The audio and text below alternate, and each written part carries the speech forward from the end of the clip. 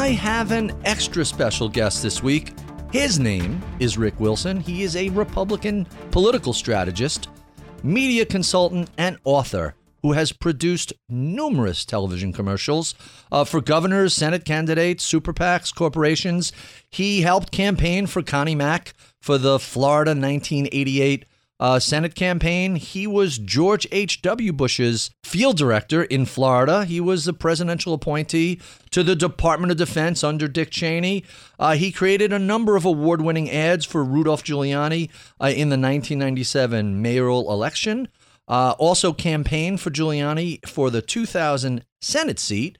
And he is the author of Everything Trump Touches Dies. A Republican strategist gets real about the worst president ever.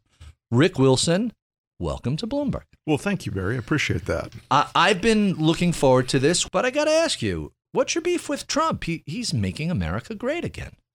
Well, that's a great catchphrase, Barry, but it's also at variance with a lot of the things that I, as a conservative, believe in. Okay, give us some examples. Limiting the size of government, engaging in a trade war that is ultimately going to end, as all trade wars do, with a complete economic and political disaster. But look, Donald Trump isn't a conservative in the traditional way. He's more of a statist, more of an authoritarian, and it's definitely some stuff that I have a lot of issues with as a conservative.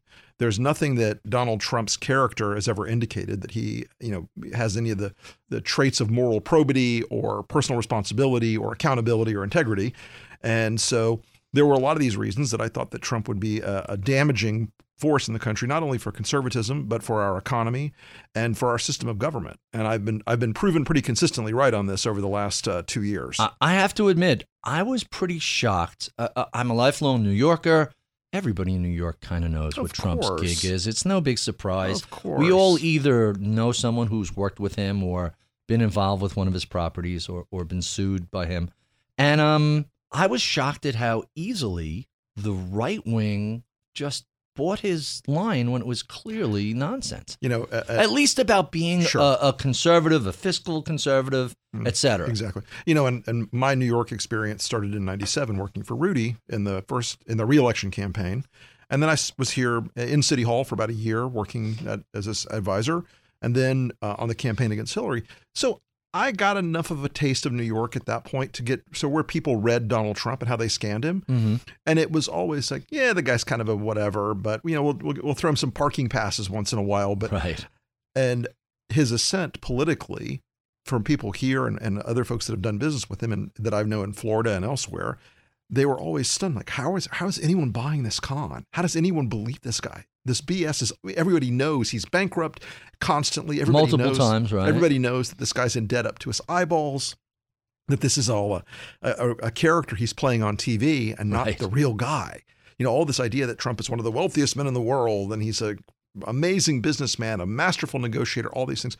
It's all BS. It's all crap. And they all knew it. And yet, then why jump on the Trump train? Was it just raw attraction to power and not a lot more than that? Trump identified something in the Republican base that they really wanted. They wanted someone who was so transgressive, who was going to blow up everything, because there's a huge sense of inferiority in the Republican base. They really dislike the fact that the educated elites and the Ivy League people, quote unquote, look down on them. So, and that's been stoked over the years by Fox and by the right-wing talk radio circuit. And so those folks got this sense that Donald Trump was going to be this, as I said, a transgressive and destructive force for the establishment, which they hate.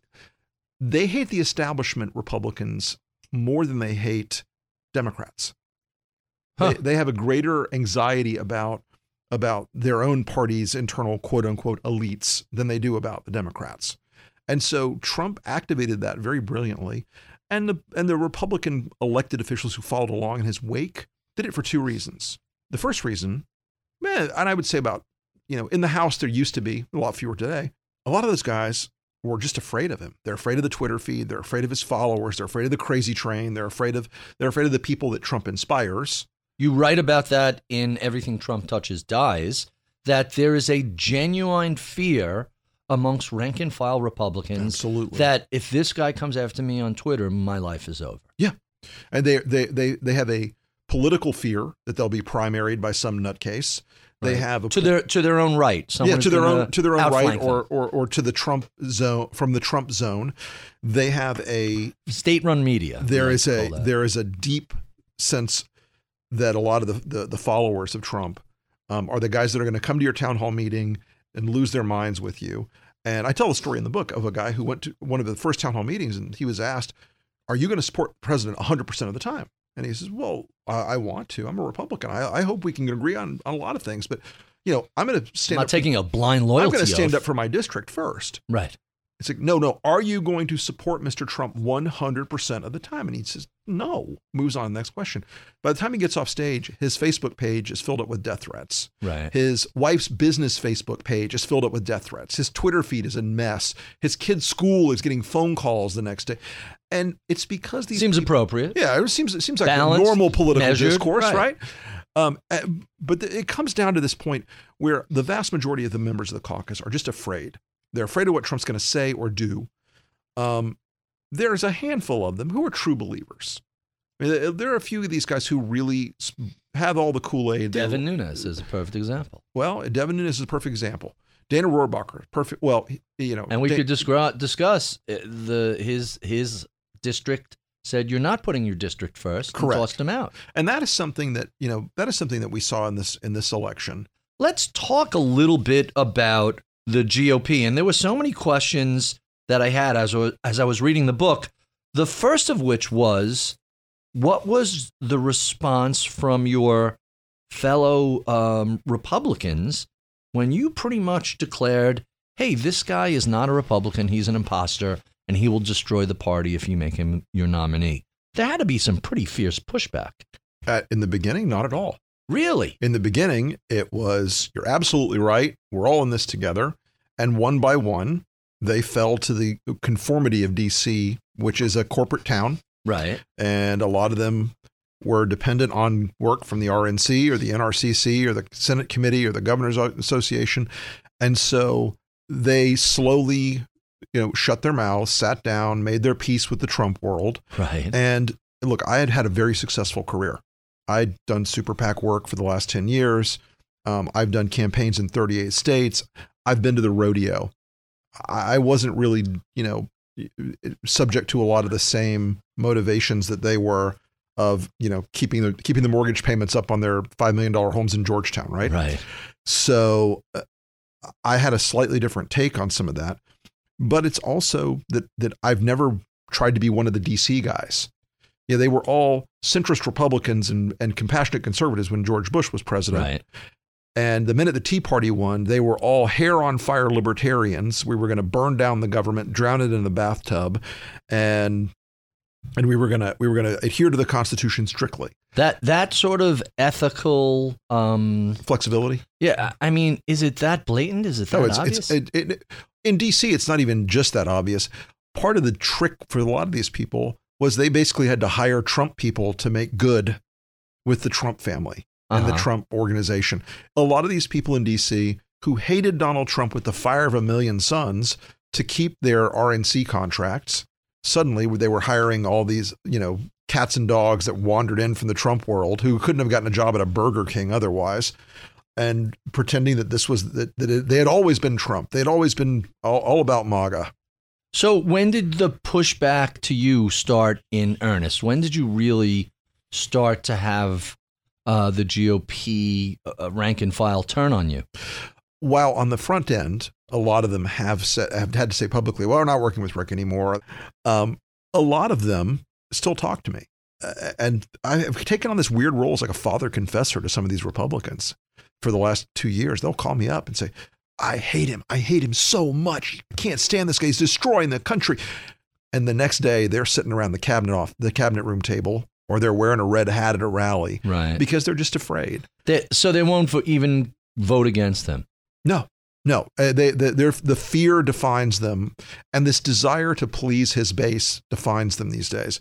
And so, look, once he got the nomination, I was definitely out of the family picnic list for a while. Mm-hmm. But I have spent the last 2 years speaking freely and making a critique of Trump from the right. And honestly, I'm liberated. You don't have especially kind things to say about Reince in the book. I don't, because he had every opportunity to pull the circuit breakers on Trump. Way early. Yeah. Why didn't he? I think in many ways he feared that Donald Trump would leave the party, quote unquote. Go to the Democrats? No, and run as an independent. And therefore would tap off a small but meaningful percentage in enough states that Hillary would be ensured a win. Mm-hmm. That was what one of his advisors, said to me at the time. And I said, is that an unreasonable position? It seems fairly logical. Well, the thing about it is, Donald Trump at that point would not be able to raise money from the Republican sucker base who loved him. He would have had to actually spend his own money for real. And we know he didn't want to do that. He never does. He doesn't have any money to spend. So my pet thesis about Trump this whole time has been 2012 was a phenomenal branding opportunity for him. He ran, he raised his profile. Everything he did financially after that was a big win for him. I looked at 2016 as he has no interest in winning. He just wants to take all the free publicity and accolades. Of course. And the people inside Trump's campaign, for the last month of the campaign, I can't wait till this is over. We're going to go have a big steak dinner. I got to tell you the crazy stories about this idiot. Right. And on election night, Steve Bannon, Reince Priebus, Kellyanne Conway, all the senior Trump staffers are calling every reporter in the country saying, it's his fault. It's her fault. It's their fault. They were already blaming each other before the results were in. They were all. This is at 4:45. I got a phone call from a major national reporter who just said, I just got off the phone with one of the president's senior strategists, who is today in the White House, and this person told me, Bannon's an idiot, and Reince blew this up, and they're just morons, and the family are a bunch of greedy, mafia people. This is a crime. This is horrifying. And an hour and a half later, this person's on the stage waving and smiling because the night came out differently. They had no anticipation of winning at all. You could tell from the lack of lists of senior cabinet people, ambassadors. There's still hundreds of unfilled slots. It's 2 years later.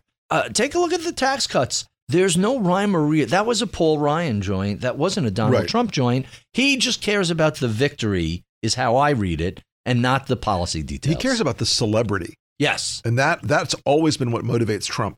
A friend of his, former friend, current friend, I'm not sure how you describe it, said to me one time, whatever makes him money, whatever puts him in the papers that day, that's Donald Trump's entire world. Fame, money, and love. Those are the three motivations. I wouldn't say love. Yeah. I'm trying to put a nice spin on it. So let's talk about what the Democrats should be learning from this election cycle. What should they have done differently in 2016? And what should they be doing differently in 2020? Well, I think what they learned this year, to their credit, and it's taken a long road for them to get there, is to try to nominate people for Congress who fit the district. For years, though, they had this very top-down approach where no matter who you were, where you were running, you had to be the same Democrat that would be acceptable in Manhattan or San Francisco. Upper West Side Democrats. Right. You had to be completely pro-choice. You had to be completely anti-gun. You had to be completely high taxes, purity tests, all the ideological monoculture that Republicans like me used to defeat Democrats all over the country. Uh-huh. What they learned is, you can name an Ocasio-Cortez in the Bronx, right? But you got to name a Connor Lamb in Pennsylvania, makes sense. In Western Pennsylvania, in rural areas. The Democrats finally seem to have started to learn that a little bit this year. And some of their more progressive candidates, like Andrew Gillum in Florida, who, for all that people were very enamored of Andrew Gillum, he was very far to the left of where Florida is. Still came within 1%. Pretty shocking. It was a very impressive campaign. He's an impressive candidate. So a lot of the more progressive guys who felt like they still had to check all those boxes fell short. And the fact that 31 candidates that Donald Trump endorsed for the House, 28 of them lost. That's amazing. Yeah. That's a pretty thorough repudiation of the president. The Trump hit on House campaigns is something that will have a longer political run out than the fact that they won some Senate races in states where the Democrats were disproportionately holding those seats. I mean, Claire McCaskill in Missouri, that is a state that has trended redder and redder. Indiana, deeper and deeper red all the time. And so, we're shocked that that Republicans won in North Dakota. Trump won the state by 32 points. Wow. So let's talk about some of the changes from the prior election. And you have to really begin with white, college-educated suburban women. How significant was that group for Democrats losing the White House in 2016, and how important was it to this midterm election? About 55% of them voted for Donald Trump in 2016. Isn't that a kind of a shock? It I was kind surprised of a shock, by that. But more than Mitt Romney. But right away, they realized there was an almost immediate oops factor, and the tone and things like Charlottesville and the immigration, putting kids in cages, not a good look for suburban educated women. They're not really keen on it. So what you ended up with was they sort of got a separation in the winter of 2016. And last night the divorce was final. They walked away from the Republican Party in enormous numbers.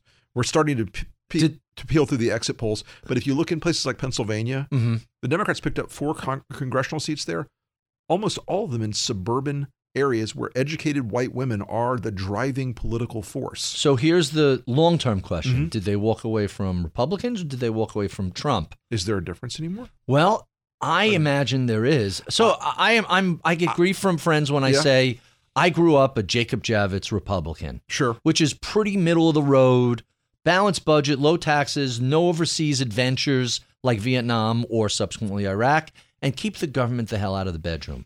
Fairly moderate Republican with the best part of the libertarian side. I haven't changed. It's just that the hard right part of the party has taken over and really driven things. See, there's a real desire that we sort of pretended wasn't there for a long time, not for limited government and the rule of law and low taxes and constitutional adherence. There's been an appetite for a sort of authoritarianism and a strongman, the bully character that's been fed for a long time by the sort of talk radio culture. Sure. And so we've ended up with, what people wanted. They want the id of the Republican Party, not the superego. Quite interesting. What keeps coming up all the time is that the country is so divided. And part of me feels, well, Congress is divided, but there are so many things that Americans seem to agree with.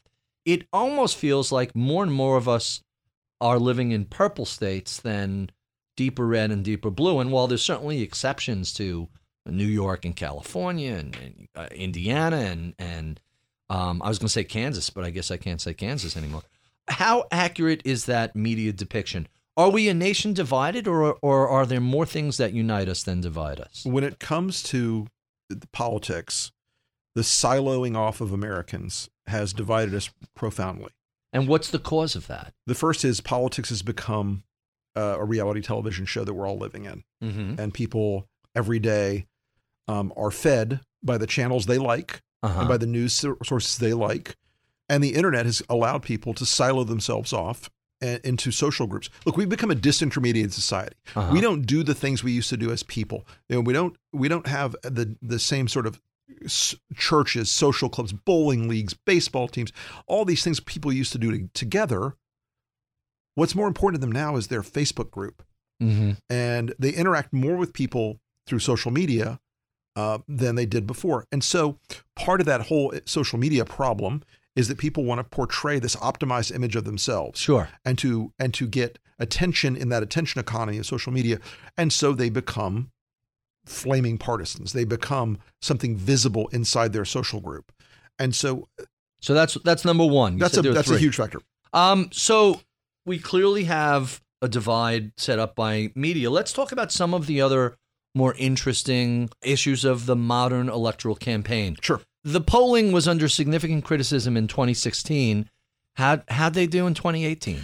A little better in some places, but we are still at a point where we chase these polling stories that are built on statistical models that don't reflect what the turnout model is going to look like. And which has to do with what? Is it enthusiasm or just not being able to reach people it's not being who able only to have reach cell people. phones? There are a lot of mechanical and technical problems in polling now. You used to have to make a couple thousand phone calls to get a decent sample. And now you have to make 10,000 phone calls to get a decent sample. People don't answer their cell phones from strange numbers that they don't recognize. Because you just assume it's someone calling to lower your credit card bill. It's spam. It's healthcare enrollment is open. Yeah, everybody's gotten those calls, a million of them. Right.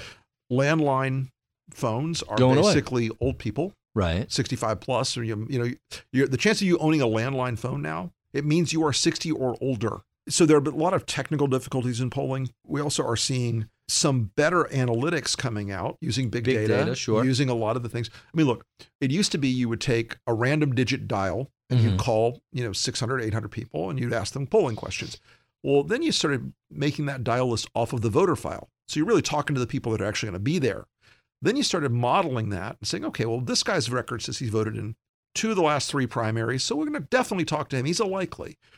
And now we've got consumer data, we've got click data from the internet, we've got, we've got the ability to say, okay, this guy reads Bloomberg every day, and he reads the Wall Street Journal every day, and he looks at Drudge 3 times a day. So we know he's an engaged person. Maybe the tax issue is the one we want to talk to him about. We'll ask him this question. So there's a lot of stuff that's giving us an enriched picture of who the voters are.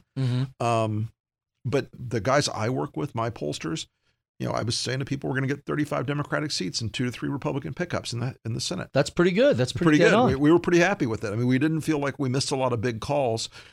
And I've been, as a purple state guy, as a guy who still lives in Florida, I told people for weeks it's going to be razor thin. It's within 1%, right? It's 30,000 votes. That's unbelievable. In a state of 20 million people. Let's talk about Florida, because what I haven't seen a lot of people discussing has been the proposition that passed, namely, if you're a felon, and I think it's nonviolent felon. It's nonviolent felons. Nonviolent felon.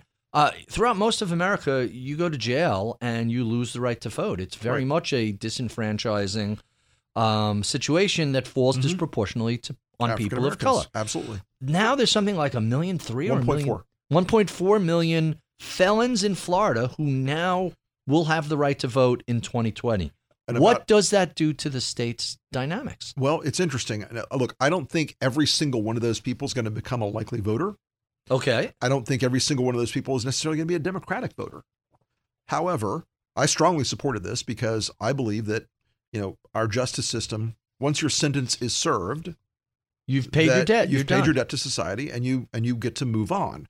So I really think that with that particular amendment, it spoke to a fundamental sense of justice. It also spoke to something that in Florida, we are one of the most punitive states in the country on the criminal justice side.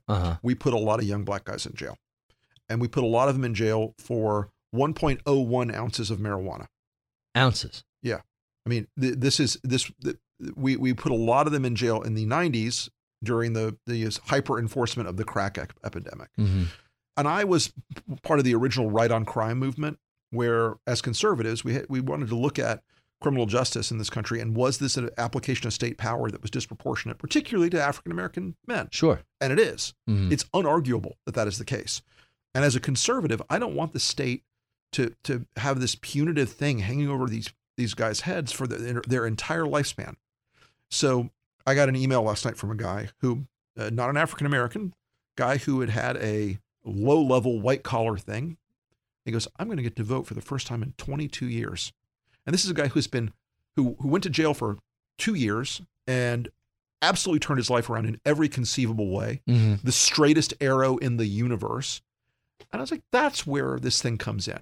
At some point, are we going to punish people forever and ever? And look, it is vastly disproportionate with African-American men. I don't know what the overall percentage is going to be of that 1.4, but I'm going to tell you it's probably close to 60%. Wow. So let's talk a little bit about voter suppression. There were all sorts of questions about voter suppression. I had no idea it was so prevalent in Texas. I read a big article, I think it was in the Atlantic, but we have to talk about Georgia. What took place in Georgia? Somebody tweeted, if this was a foreign country, the U.S. would be filing complaints. That article from the Atlantic. Yeah. I will say this. The things that were coming out of Georgia on election night shocked me.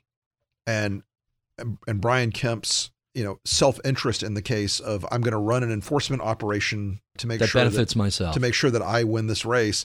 That does strike me as has a little smell of the third world around it. Sure. So is this a viable issue for the Democrats to raise broadly, that we should expand voting rights to everybody? They can raise it, but it's not a cutting political issue. It's a boutique issue. And what I would do if I were the Democrats is make sure that they were litigating the hell out of it, which they need to. And I would, if I were the Democrats in a lot of these states, I would make sure that they do more voter training and education so that people know their rights. I mean, people being told, oh, sorry, polls are closed now, you're standing in line. The courts have said time and time and time again that once you're at a polling place and in line, and you're in line, you get to vote. Easy lift. But a lot of people don't know that.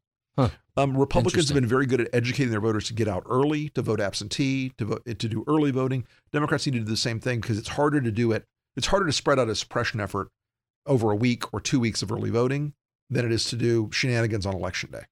We have been speaking with Rick Wilson. He is the author of the New York Times best-selling book, Everything Trump Touches Dies. If you enjoy this conversation, be sure and check out the podcast extras, where we keep the tape rolling and continue discussing all things electoral related. You can find that wherever your finer podcasts are sold, iTunes, Overcast, Stitcher, or Bloomberg.com. We love your comments, feedback, and suggestions. Write to us at mibpodcast@bloomberg.net. You can check out my daily column on Bloomberg.com/opinion. Follow me on Twitter at Ritholtz. I'm Barry Ritholtz. You're listening to Masters in Business on Bloomberg Radio.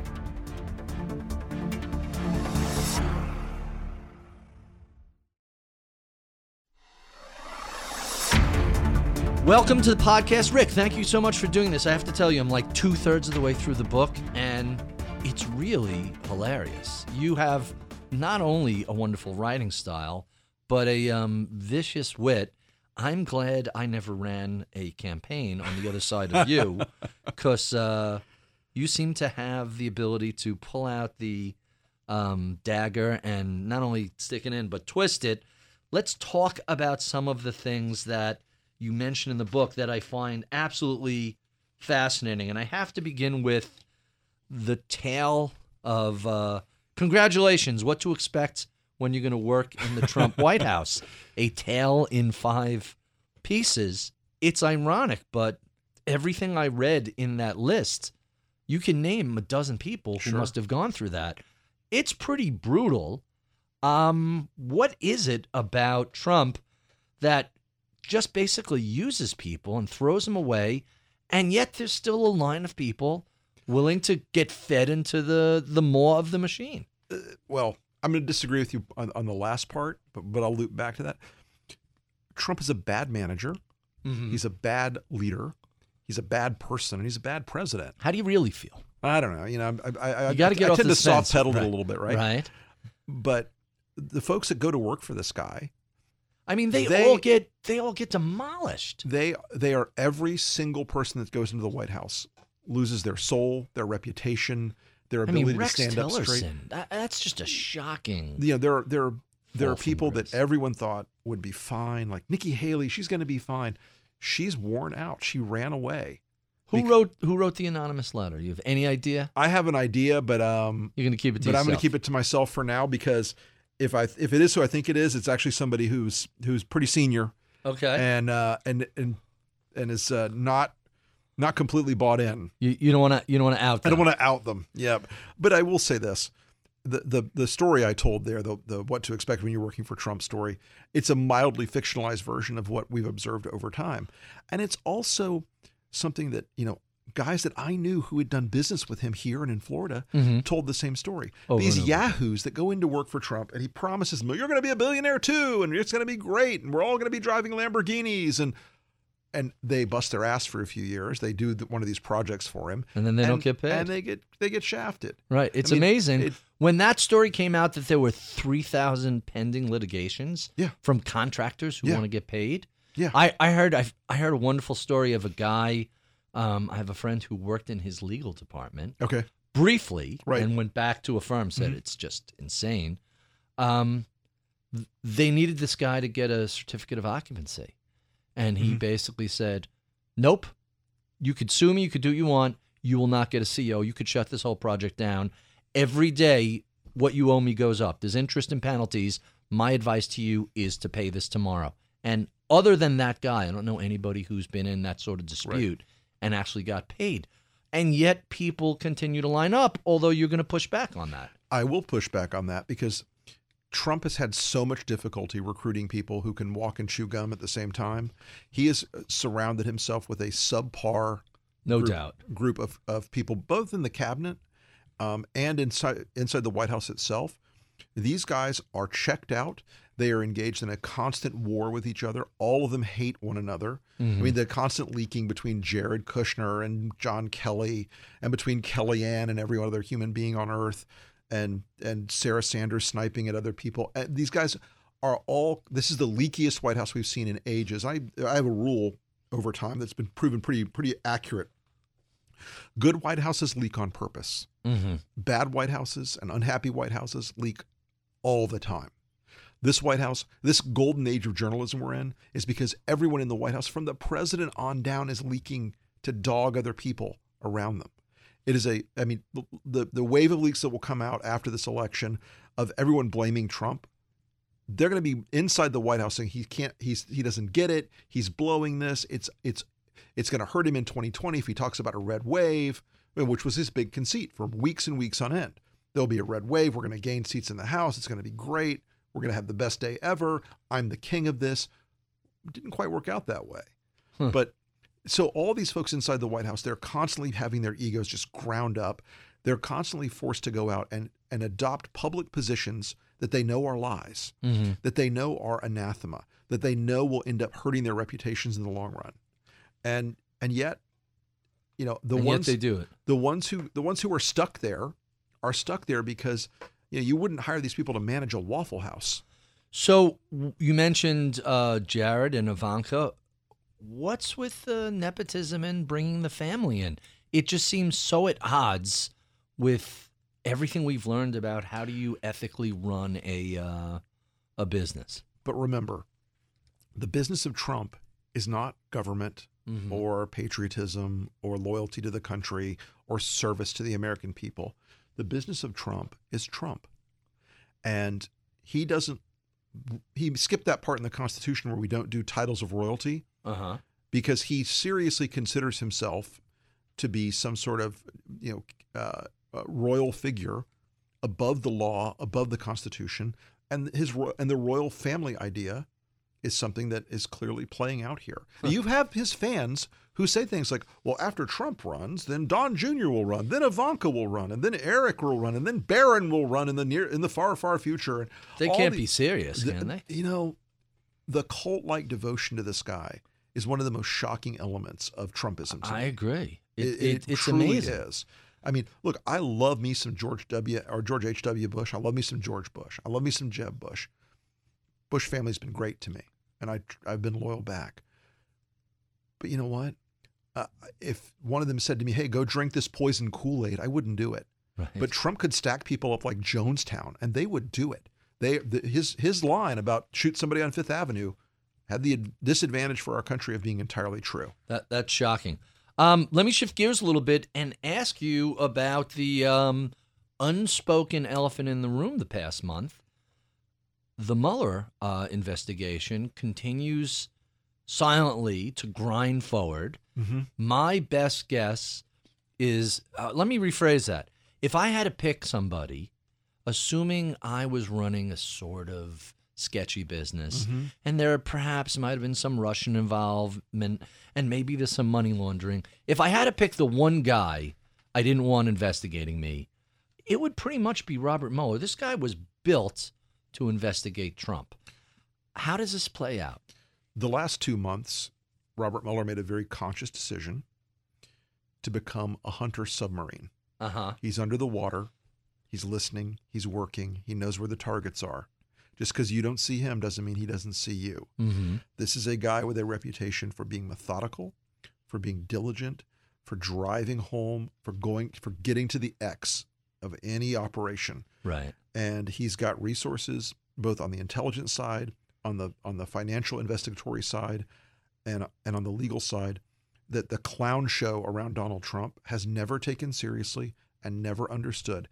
And what happened with the election, Robert Mueller is protected now. That Trump can't just idly fire Robert Mueller. And what happens if he does? It's the apocalypse politically. I mean, you end up with the House oversight committee, hires Robert Mueller, and recapitulates the investigation go ahead, let's says, go ahead. Now, they can also ask for Robert Mueller to provide them that report. Which would not have happened in Which a would not GOP have happened control. with Devin Nunes and Goodlatte and those guys. It would never have happened. It would never have seen the light of day. There will be political consequences now, and there is no defense operation where Nunes or Rohrabacher or Jordan or any of these guys, like team obstruction, I call them. Right. There's no further ability for them now that they're not chairman to go out there and filibuster on the in these hearings to blast Robert Mueller and to blow up the FBI and to go and attack and assault an investigation and to look away from the involvement of Russia and trying to manipulate our elections. So what's going to happen is the shock and awe effect of further indictments is going to cause a sort of accelerating cycle. Trump will get more and more crazed. By the way, I think Jeff Sessions is gone within a week. I think he's outie. Isn't it? Well, I was going to say normally isn't the second term when there's a turnover, but you're just saying post-election he's gone. Right. Post-midterms. Yeah, post-midterms. I think he's gone because Trump recognizes that the most dangerous window of time for him going forward is between right now and when the Democrats take power. His actions in the next 90 days are going to be very, very telling. And it's going to be very, very dangerous for this country in 60 days, excuse me. So assume he asks Sessions to resign. If Sessions resigns, he could do an interim appointment. But if Sessions says, nope, you got to fire me. Oh, he's going to have to fire Sessions, but I think Sessions will go. I think he will go. In the next 60 days, right. before the Democrats' new Absolutely. Legislative session And I will say this also. I know the White House has been shopping for a new AG, and I know. Well, you could see Lindsey Graham kissing up for that slot. Yeah, but the person that's rumored very heavily right now is Pam Bondi, the former AG of Florida, who by the way, when you look at the Florida foreclosure debacle, correct, it was as corrupt as any public official ever. I've spoken to Trump-friendly Republicans in the Senate who are begging him, do not name her. It's going to open an amazing can of worms. She cannot be confirmed. Do not name her. So if he tries to name Pam Bondi as the AG, I think there's going to be some very, very hard pushback, even from his own side. But the narrow window between now and when the Democrats are... What's the date of that? The 21st. The narrow window between now and then is going to be a very risky time. But I think he may buy himself more trouble if he does. I mean, the guy's already like knocking on the door of obstruction charges every single day. So if he tries to play shenanigans between now and the time the Democrats have oversight ability, it's going to be a really ugly moment. And I think one of the things about the Democrats taking over that people are underestimating, they're not as dumb as they look. They're not going to race. Adam Schiff is pretty savvy guy. They're not going to race to impeach Donald Trump. This is a death of 1,000 cuts. Right. This isn't an easy, we're trying to throw the president out of office. This is going to be, we need your taxes now. We need to talk about your business dealings. We need to talk about, your dealings with Russia and Russian banks and Russian oligarchs. We need to talk about your meetings with the Russians. We need to talk about your communication with them. We need to talk about Cambridge Analytica and Steve Bannon and the relation. They're going to just peel this thing back one little strip at a time, and it's going to make Trump crazy. Is he dangerous when he's crazy? Is he more dangerous, I should say? I think Trump is a danger to the rule of law in this country. And I think there have been very few checks on him so far. And I think he grew accustomed to being unaccountable. And when people are accustomed to being unaccountable, they are dangerous. Now, you've been on Bill Maher's show, right? A couple times. And Maher thinks that when it's time for him to go, he's not going to leave. I don't buy into that. I think the mechanism of between the Secret Service and the military and the police, it's going to be, I don't care what you say, Grandpa, here's the door. I could be wrong, but I doubt it. That would be a hell of a moment. That would be a hell of a constitutional test in this country. The most severe constitutional test we've had since Nixon. And it is a real question about whether Trump hypothesize that he's impeached for whatever purposes. They find video of Putin giving him a sack of money, and let's just hypothesize he gets impeached. Uh-huh. It is going to be tough to drag him out of that room. I think Bill's right about that. But I think at the end, but he'll be impeached, not convicted, and so why bother? Correct. In the end, the impeachment thing has always been a unicorn for Democrats. I agree. Okay, let's suppose they impeach him in the House. They could do it tomorrow. So what? They could do it. How you get to 2/3 in the Senate? You don't. You don't even get to 50% of the Senate. You don't. So why alienate the people? Correct. That's why I think they're going to go and investigate and tear things open slowly, and it's going to make him unelectable in 2020. This is an administration that is lavishly corrupt. I mean, lavishly corrupt. That's a good phrase. They are so overt about it. I mean, look, like the coal guys, they basically took a shopping list to the White House with prices next to the things they wanted. Oh, well, you get $1 million if you take care of this regulation, and we'll give the inaugural committee $500,000 if you'll do this for this company. These guys, it's just brazen. They aren't even pretending.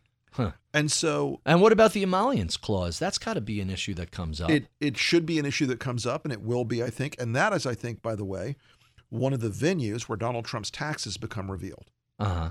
Because how do you know? We've got to have an answer on that. And the only way we can really get that answer, because Donald Trump's financial statements are always sort of mythical creatures. Right. It's man, bear, pig.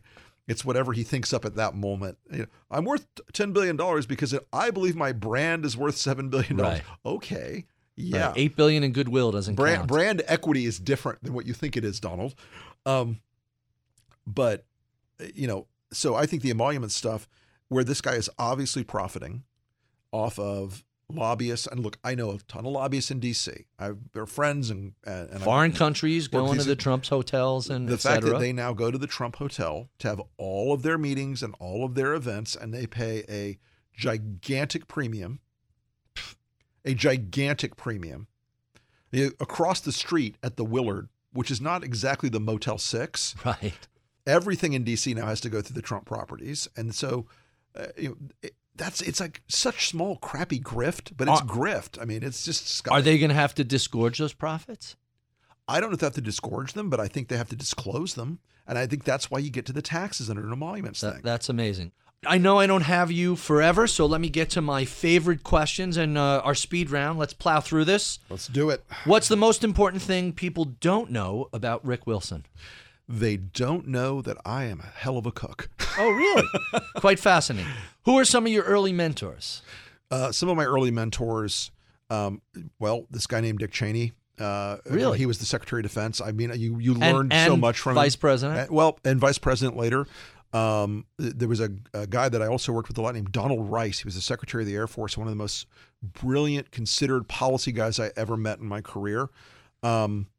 And I've been very fortunate over the years to learn from great people. In New York, Ray Harding, who was the chairman of the New York Liberal Party, which is Ray used to say, it's neither liberal nor a party, it's my political machine. Ray taught me more about New York politics than any human being on earth. But I've been very fortunate over the years. Since you're here discussing your book, let's talk about books. What are some of your favorite books, be they politics or what have you? Well, I'm going to say one of my favorite books is Cryptonomicon by Neil Stephenson. Sure. Which is about money and encryption and war. I'm a big fan of overly complicated stuff like that.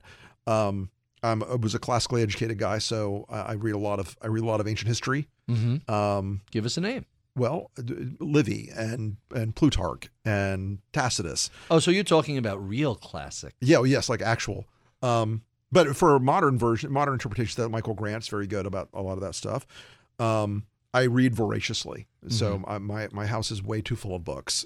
So there are worse things to have filling up your house. So what are you excited about right now? What? And I know that's a silly question because I know what you're excited about. I'm excited about the fact that America is under a big stress test right now, and I'm excited to watch how our resilience plays itself out this time. I am really fundamentally optimistic about the country. I think Trump is a terrible, destructive, horrible figure in our politics and our society, but I also think that there have been, our immune system. It takes a while to kick in sometimes, but it always does in the end. And I feel it starting to reshape where we're going politically in the country. And I'm also excited about the sort of modern elements of the bad sides of social media we've seen now, but I think it's also providing this new organizing tool and this new way for people to remediate themselves into effective political groups. So tell us about a time you failed and what you learned from the experience. Sure, it failed in 2016. I did everything I could to stop Donald Trump. I helped run Evan McMullen's presidential campaign as an independent. Mm-hmm. We absolutely crashed and burned. It was horrifying. What I learned was the two-party system is really strong, that tribal affinity is really strong, and you have to bring a real A game to those things to break that mold. And you learn more from the campaigns you lose than the campaigns you win. Isn't it always that way? It's you always that way. Learn from failure. What do you do for fun? You mentioned cooking. What else do you do? I hunt. I fly. I like to be out on the water. You have a pilot's license? I do have a pilot's license. Mm-hmm. And what do you fly? Piper Archer. Okay. So just a little thing. But I get out as much as I can on the water, which I love. I've got a bunch of hunting dogs, German Shorthair pointers, and luckily, since I live in Florida, I love to chainsaw things because we have a lot of trees down after the big storms lately. So we came very close to getting a Griffon German short-haired. They're just spectacular dogs. German Shorthairs are an amazing dog. They're great hunting dogs in the field. They're great family dogs at home. You just have to run them. You do have to run them. I have a Portuguese water dog. I love them. They're fantastic. In the pool, out on the boat, constantly. Yep. All right, so a millennial comes up to you and says, I'm interested in a career in political consulting. What sort of advice would you give them? The first advice I would give them is go volunteer on a campaign to do the crappiest job you can find. Mm-hmm. Drive. I started out with Connie Mack as an advanced kid, as a driver. That was how I started in this thing. Huh. And I ended up meeting and getting to work for the future president of the United States because I had hustle. And being willing to go out and do the scut work and the crap jobs and the stuff that you don't, they get this sort of wrong impression from watching television where there's these 24-year-olds in perfect suits in the White House being, senior officials. You got to go do the hard work. And politics is one of those few things in this country where it doesn't matter where you went to school. You've got to go out and be in the field and bust your tail. And you've got to go do the things that put up the stupid yard signs and go deal with the cranky volunteers and go knock the doors. You don't get into this tribe of consulting unless you go and do those things. And there's no shortcut to it. Makes sense. And our final question, what do you know about the world of politics today you wish you knew 30 or so years ago? People lie to pollsters all the time. Really? Yes. They lie to pollsters all the time. That is not well understood by a lot of folks. No, and it's clearer and clearer all the time how much they're a bunch of damn liars. Amazing. I love it. I love trying to like get to the nut of a question with polling, but you've got to just factor that in these days. Quite astonishing. We have been speaking with Rick Wilson. He is the author of the New York Times bestseller Everything Trump Touches Dies. If you enjoy this conversation, well, look up an inch or down an inch on Apple iTunes, and you can see any of our other, let's round it up to the size of Trump's inaugural address and call it 250 previous conversations over the past 5 years. We love your comments, feedback, and suggestions. Write to us at mibpodcast@bloomberg.net. You can check out my daily column on Bloomberg.com. Follow me on Twitter at Ritholtz. I would be remiss if I did not thank the crack staff that helps put these conversations together each week. Michael Batnick is my head of research. Taylor Riggs is our booker/producer. I'm Barry Ritholtz. You've been listening to Masters in Business on Bloomberg Radio.